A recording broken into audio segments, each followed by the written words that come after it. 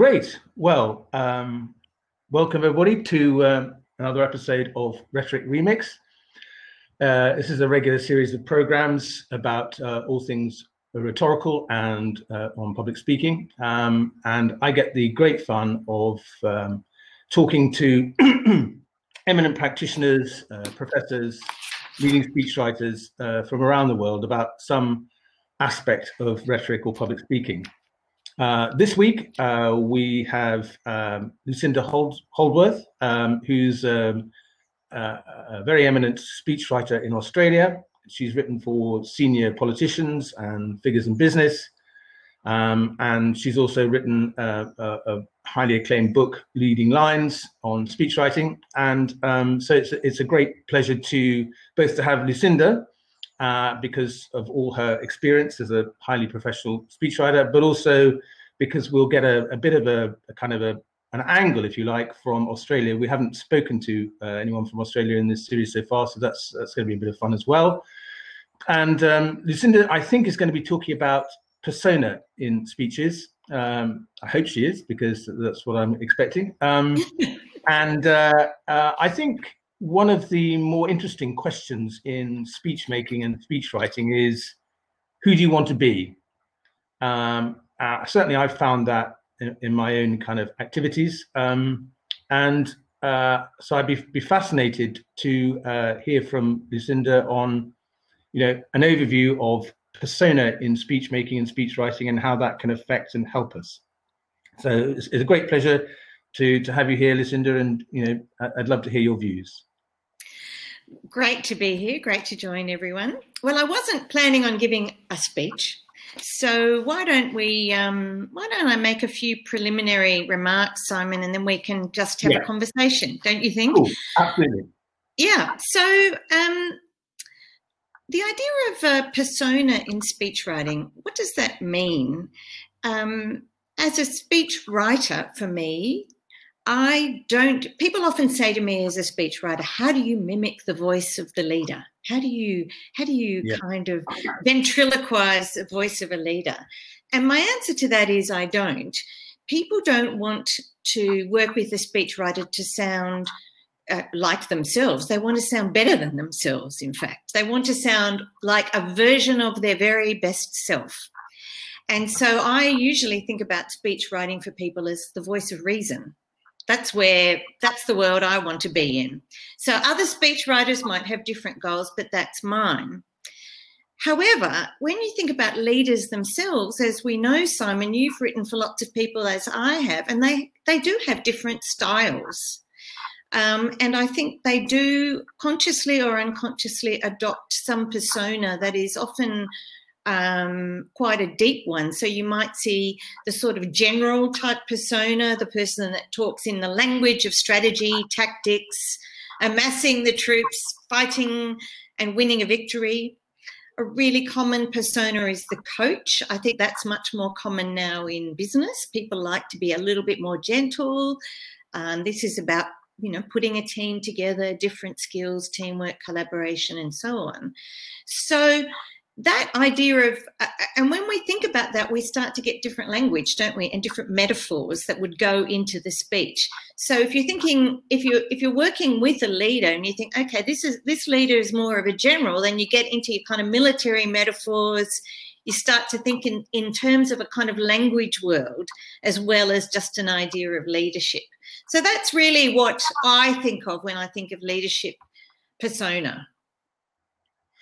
And do you think it's reasonable and fair to say that we can choose different personas for our public life? I'm thinking of some fairly well-known politicians, say for instance in the UK, who it appears to me have chosen to have a persona.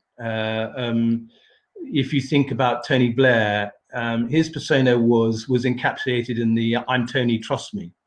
That very approachable, very nice, very likable person. Played the guitar probably at university.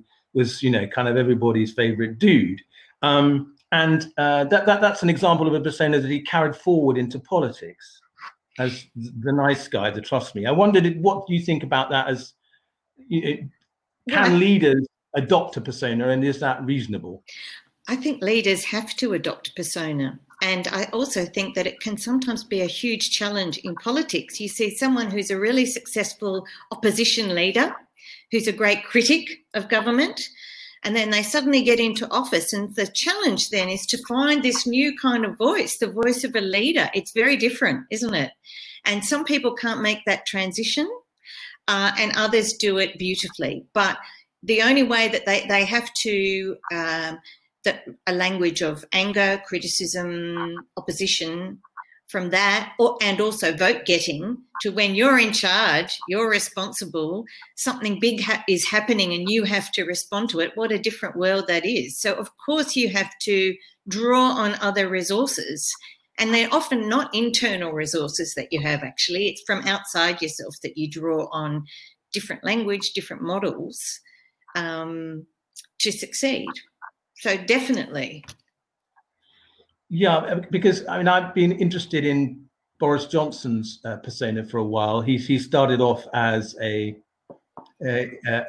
sort of bumbling professor type figure who threw in a bit of Latin or Greek into his speeches and generally confused everybody by his overall humor and his bonhomie, which of course doesn't really fit with being a prime minister, where you have to take rather tough and serious decisions, or with a prime minister in a pandemic.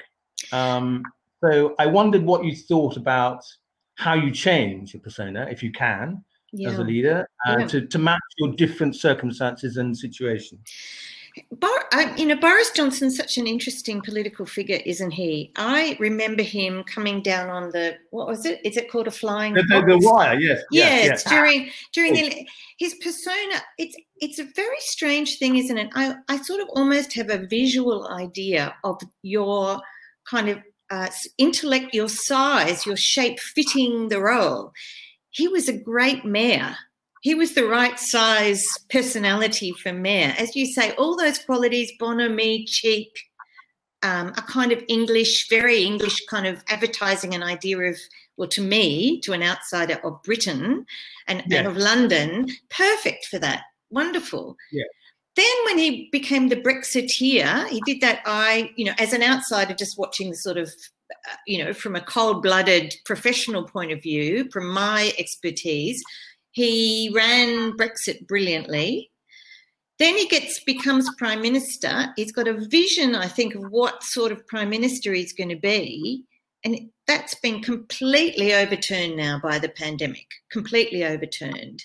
And all those things that stood him in good stead, the humour and the cheek and the sort of relentless optimism, suddenly looks not right for the times.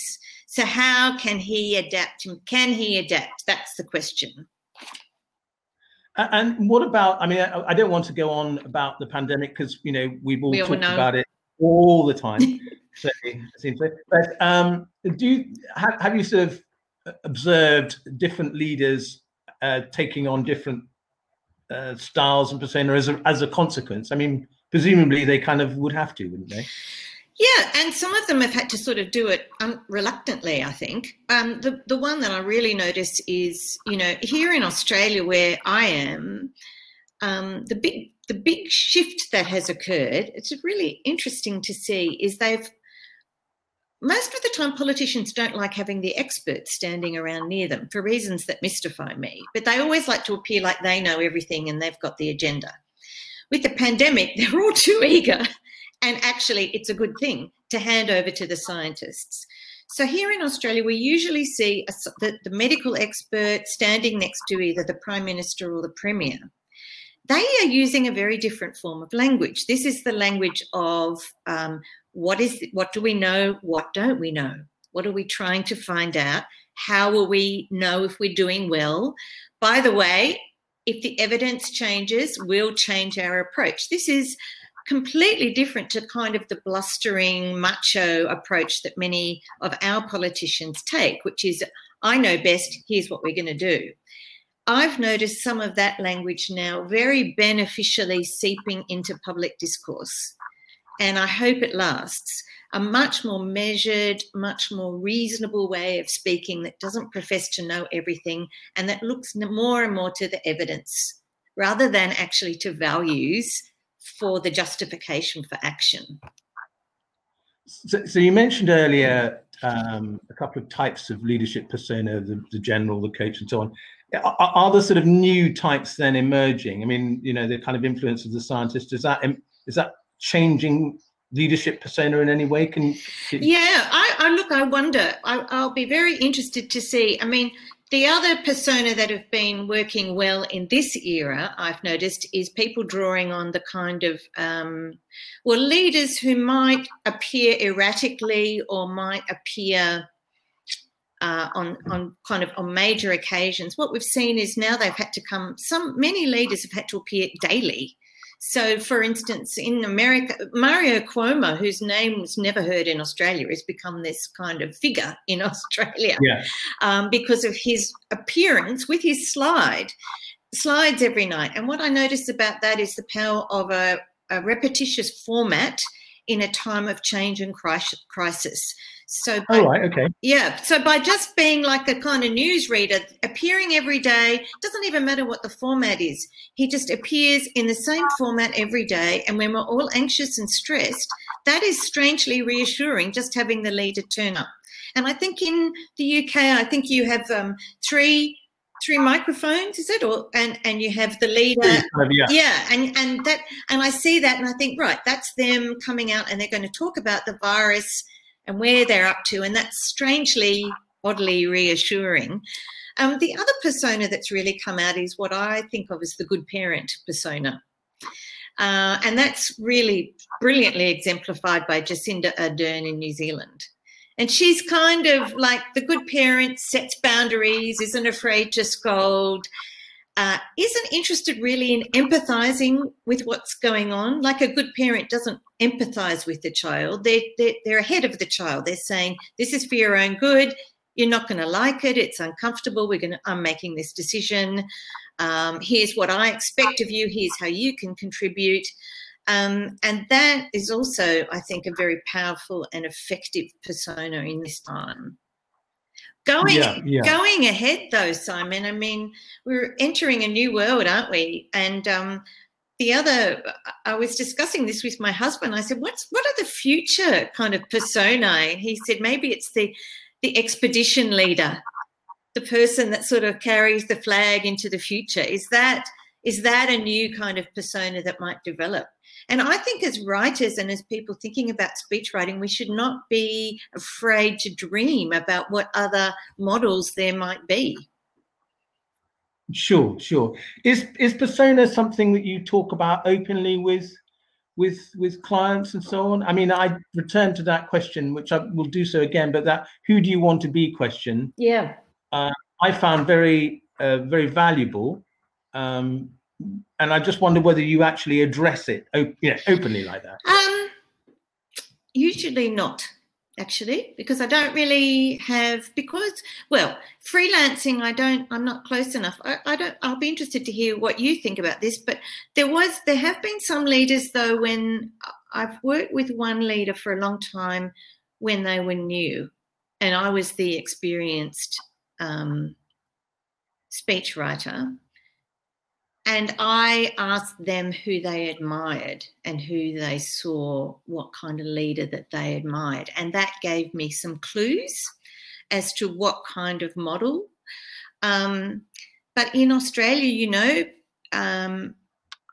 generally there's a fairly narrow range. People are so conservative. So nearly every business guy I've worked with will say Steve Jobs. It's just an automatic.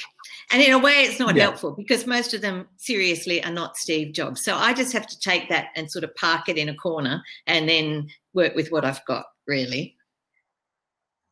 Yeah, no, I think it's a very useful way to look at how to frame what you're going to say. And I'd be interested to know whether you think you can do it for different audiences even. But certainly I found that that question of who do you want to be focuses people, and it also gives them a longer vision for speeches and speech making than simply the one-off. Yes. That they're looking at their public persona, if you like.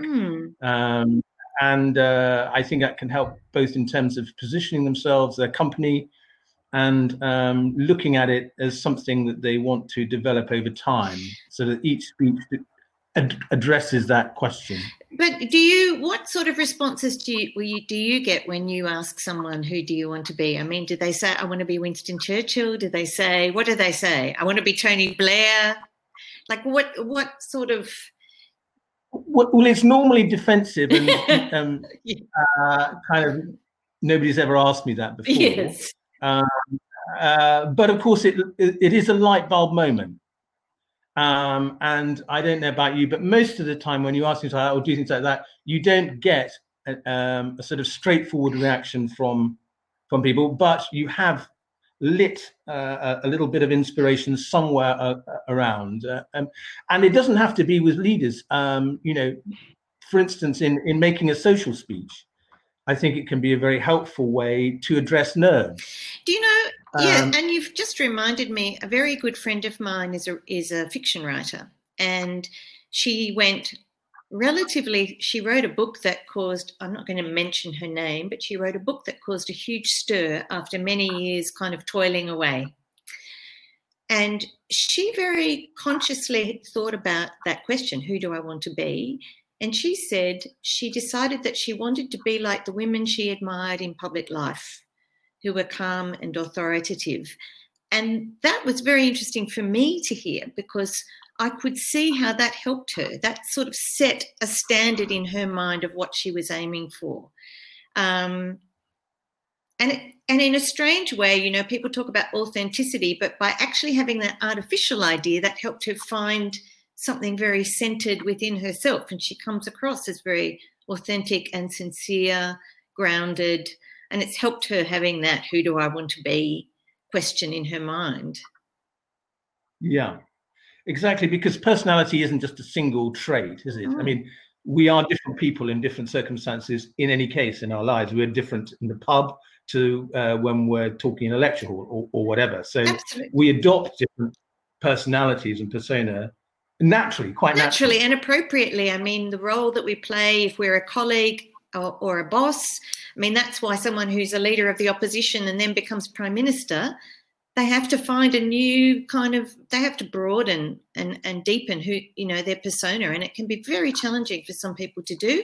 And actually, some people just do it so brilliantly. I'm astonished at how mobile human beings can be when required to go into a new role and to take it on. Yeah, exactly. Yeah. I just wondered, I mean, this is sort of slightly going back a few years, but the notion of, Aristotle talks about ethos as, kind of a cornerstone of making a speech. Do you think he was getting at the idea of persona in speech making? How you come across, and that could change? Definitely. It seems to me. Yeah, I mean, ethos is by far. So as we know, Aristotle said that there's three elements to the task of persuasion. There's using logic, logos, reasoned argument. The second is pathos, which is evoking the right emotions in your audience to get them to be activated in the way that you aim for. And the third is ethos, which means something like, I think, character or credibility. But people often think that means some sort of permanent, authentic, unchanging state. But as you say, what he's really talking about is the contingent world of persuasion. That is, having the credibility to give the argument for this audience on this day, in this context, to achieve this particular purpose. And that is a changing thing, isn't it? Yes, it's a fascinating balance when one thinks about the idea of persona. Of, if you address the who do you want to be, you've got to have this long-term vision of the person that you want to, but also subtly change that for different circumstances and moods. Absolutely. And I think, one of the big examples that we think of history, it can work two ways, can't it? If we think of someone like Winston Churchill, who won the Second World War, and everyone remembers him and his great speeches and so on, but in 1945 he was thrown out. And that was because I think the British people thought he had so strongly identified with the ethos to win a war that he could not, in their view, so this is a perception, be the guy that was the right guy to lead them through a period of reform necessary in the peace. So you can see that ethos question really was he assumed he was going to win that election. To give another example, though, you can actually win ethos through great speech making. You can win credibility. Right. So when Barack Obama got up in, 2004 and said, there's not a black America and a white America, there's a United States of America, and a whole audience of people just said, well, that's going to be the next president. That's our guy. So what I love about a great speech and speech making is you can create ethos through fantastic speech making, in fact. You can demonstrate your credibility for the big role that you want to play. Yes, I suppose that's why we return again and again and again to speech writing, not speech making, not just because we value the sharing of ideas, because it's a very public way of testing the character and mettle of the person. Yeah. That it's one of our best ways of seeing who's really who. Yeah. In public life. And it's such a, for me, I labour the point in my book, Leading Lines, it's the democratic methodology. Rhetoric came to the fore in democratic Athens, 500 BC. And that was, why do we even have speech making? It's because if you're a tyrant, then you don't need to persuade people, you just use force. But all of us who live in a democracy and want to live in a democracy know that words are our tools to make things happen, to make things change. Yeah. So, it's a vital element in democratic societies, and still tremendously effective as a way of, as you say, sorting out who are the right people, what ideas should we follow, how, where do we go from here, and what better way? Yeah. You mentioned language earlier, which is a kind of an area of fascination for me, language in speeches and the tropes and the kind of imagery. You were talking about the way that a different persona requires a different language, I think. But I wondered what you thought about the way that different types of speeches affect the persona that's coming across. If one thinks of a great example from antiquity, Mark Antony talking at Caesar's funeral, because of that twist in the rhetorical language that he uses, I come to bury Caesar, not to praise him, and he goes through that twist all the time, that presents him as a very different type of person, a very humble person, just through the use of a particular type of rhetorical manner. I just wondered what, I love that kind of, what does language do to people? Absolutely. And we have, Shakespeare was a master, wasn't he, at showing kind of all these layers of psychology and how persuasion works so powerfully. The choice of language that we use can make an extraordinary difference, in fact. And what dismays me about most modern speech making is that so much of it is cardboard cutout language. So it's the jargon of business and the jargon of political correctness and the jargon of politics, and we hear these words and they just wash over us. We don't wake up. We're sort of half asleep the whole time because the imagery is so stale. The language is so stale. One reason why I think I watched Boris Johnson is because of the vivid energy of his language and his funniness and his kind of his erudition, which meant that he's got sort of layers in his speech making that for someone like me wakes me up, makes me take notice, whether I agree or disagree. So a lot of people just, I think, in public life, and I'm talking about people who want to enter public life, are very cautious about language, are very lacking in the readiness to sort of use a metaphor or an image in a different way, to play with language. And that means they don't make an impact, actually, very much. So, yeah, and what is it? It's a homogenization of our education system, and it's also natural caution. People are afraid to be different in the way they speak. And yet, when the example you gave of Barack Obama, I mean, that phrase, you know, United States, I mean, that's fresh language. The reason why it said, and the whole "yes, we can" reverberating through that speech, like the line of a pop song, it was totally fresh, new, different. Sadly, I think he lost that freshness under the weight of office, but that speech is a classic example of new language, new man. Yes, and it's also a very interesting example of ethos. I mean, it's really fresh language. It's very inspiring, obviously, and it's also to do with how ethos works, which is it's a Black American man saying these words.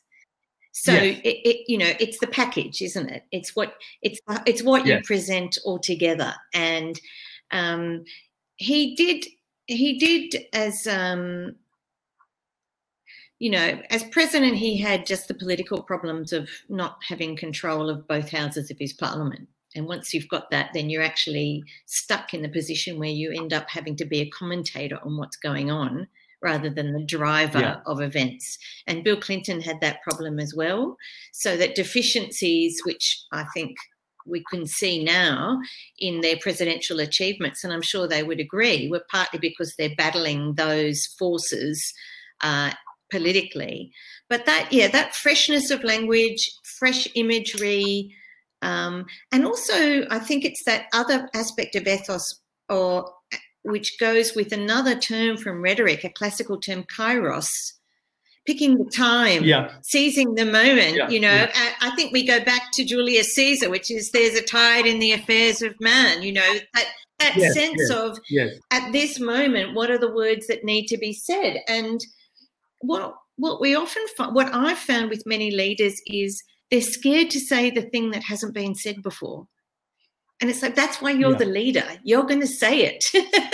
You are going to say this thing that's hard because that's what leaders do. You're going to say the new thing because your job is to see a little bit further into the future than everyone else and take us there through language.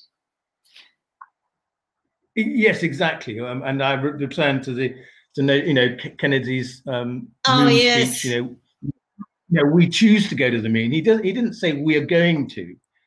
You know, we choose to go to the moon. It was an act of, kind of human endeavor, which I love, and that gave language to the dream. Really. Absolutely. And the other part of that speech that I really love, there's a strange riff at the end where he says, we choose to go to the moon not because it is easy, but because it is hard. But then at the end, he has this thing of, I think we're going to do it in this decade, but it might be hard. But anyway, it's going to be done and it will be done. So there's all this stepping forward, going back in the language. And I love that part of that speech because it almost enacts the process of trial and error that would be necessary. Yeah. So he's foreshadowing for his people, this is not going to be something I'm not going to snap my fingers. It will be, and I think he says there's a price and we will be paying the price that needs to be paid. It's not specific, but in those words, he foreshadows the dangerous adventure that the nation is going to embark upon. Yes, that's a fascinating example of the very language of the speech kind of mimicking the reality of what's taking place. It's so masterly and so kind of deceptive. And, I always think you can't tell whether people often say, was that a good speech or not? And I feel a bit like one of those sort of Chinese premiers saying it's too early to tell, ask me in 1,000 years, because you often don't really know whether the speech has done what it needed to do until you've seen how events play out, whether the leader got what they were aiming for. And sometimes that's not clear straight away. Yes, time does tell all that. And just to return to that notion of kairos, so often it is the moment that makes the speech, isn't it? I mean, I think very, very few great political leaders are remembered for the lines of their speeches. I mean, we can probably number them on the fingers of one hand, really, other than Churchill or Roosevelt or whatever. But Tony Blair's probably remembered for the speech he gave in the morning after the death of Princess Diana, for instance. And that, so it is that moment, seize the moment. And capture it. And I mean, there have been some of the most extraordinary speeches have been things like when there was that Florida gun shooting, there was a group of young people that got up and gave some speeches, and they were just extraordinary speeches. So that was almost like they were ready. And even in the Black Lives Matter situation, where families have lost someone and they've gotten up and given these extraordinary speeches. And what's that? That's to do with the time, the moment. It's to do with, I think often, the urgency of the message that they want to send. So you often can feel the heat coming off a speaker if there's a sense that they have a really clear mission for their speech. And that sometimes that's not going to come from politicians. That will come from people that want some specific social change. Greta Thunberg's another speaker, amazingly powerful speaker, because she's got this very clear single message she's sending. Yes, and I one of the sort of exercises I've done in the past is to compare speeches given by different speakers about kind of the same topic, if you like, every time. I'm thinking of, for instance, American presidents speak once every 10 years on the anniversary of the D-Day landings. And typically it's a big speech given on the coast of northern France. And it's been fascinating to mark the difference, from Reagan, the great speech of "These are the boys of Point Du Hoc," to, it almost makes you want to cry thinking about it, to, the sort of subsequent ones, which are very much more matter of fact. So that's a very interesting way into looking at the person and the times, isn't it? So yes, for us here, so that Peggy Noonan speech for Reagan is she was a fantastic speechwriter for him. She was the great, match for him for some of his key speeches. In Australia, we have the Gallipoli anniversary each year. Yes. And each year a whole lot of people get up, and I've written some of the speeches, and most of the time they wash over you because people just say the same stuff. But every now and then someone says something that just,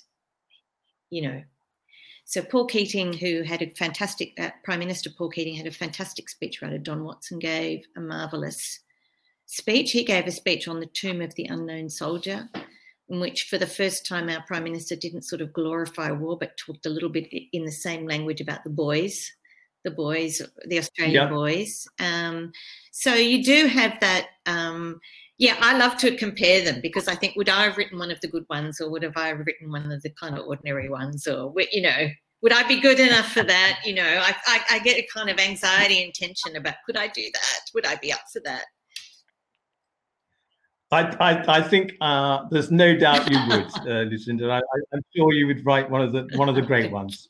Well, thank you so much. I mean, this has been just a fab chat, and I hope one that we'll be able to kind of repeat, and we'll come back to different aspects and subjects of the great topic of rhetoric at some stage in the future. But it's been such a pleasure, and such a delight to have your energy and knowledge here. And thanks so much, and we'll look forward to more chats about Australia as well. Thank you, Simon.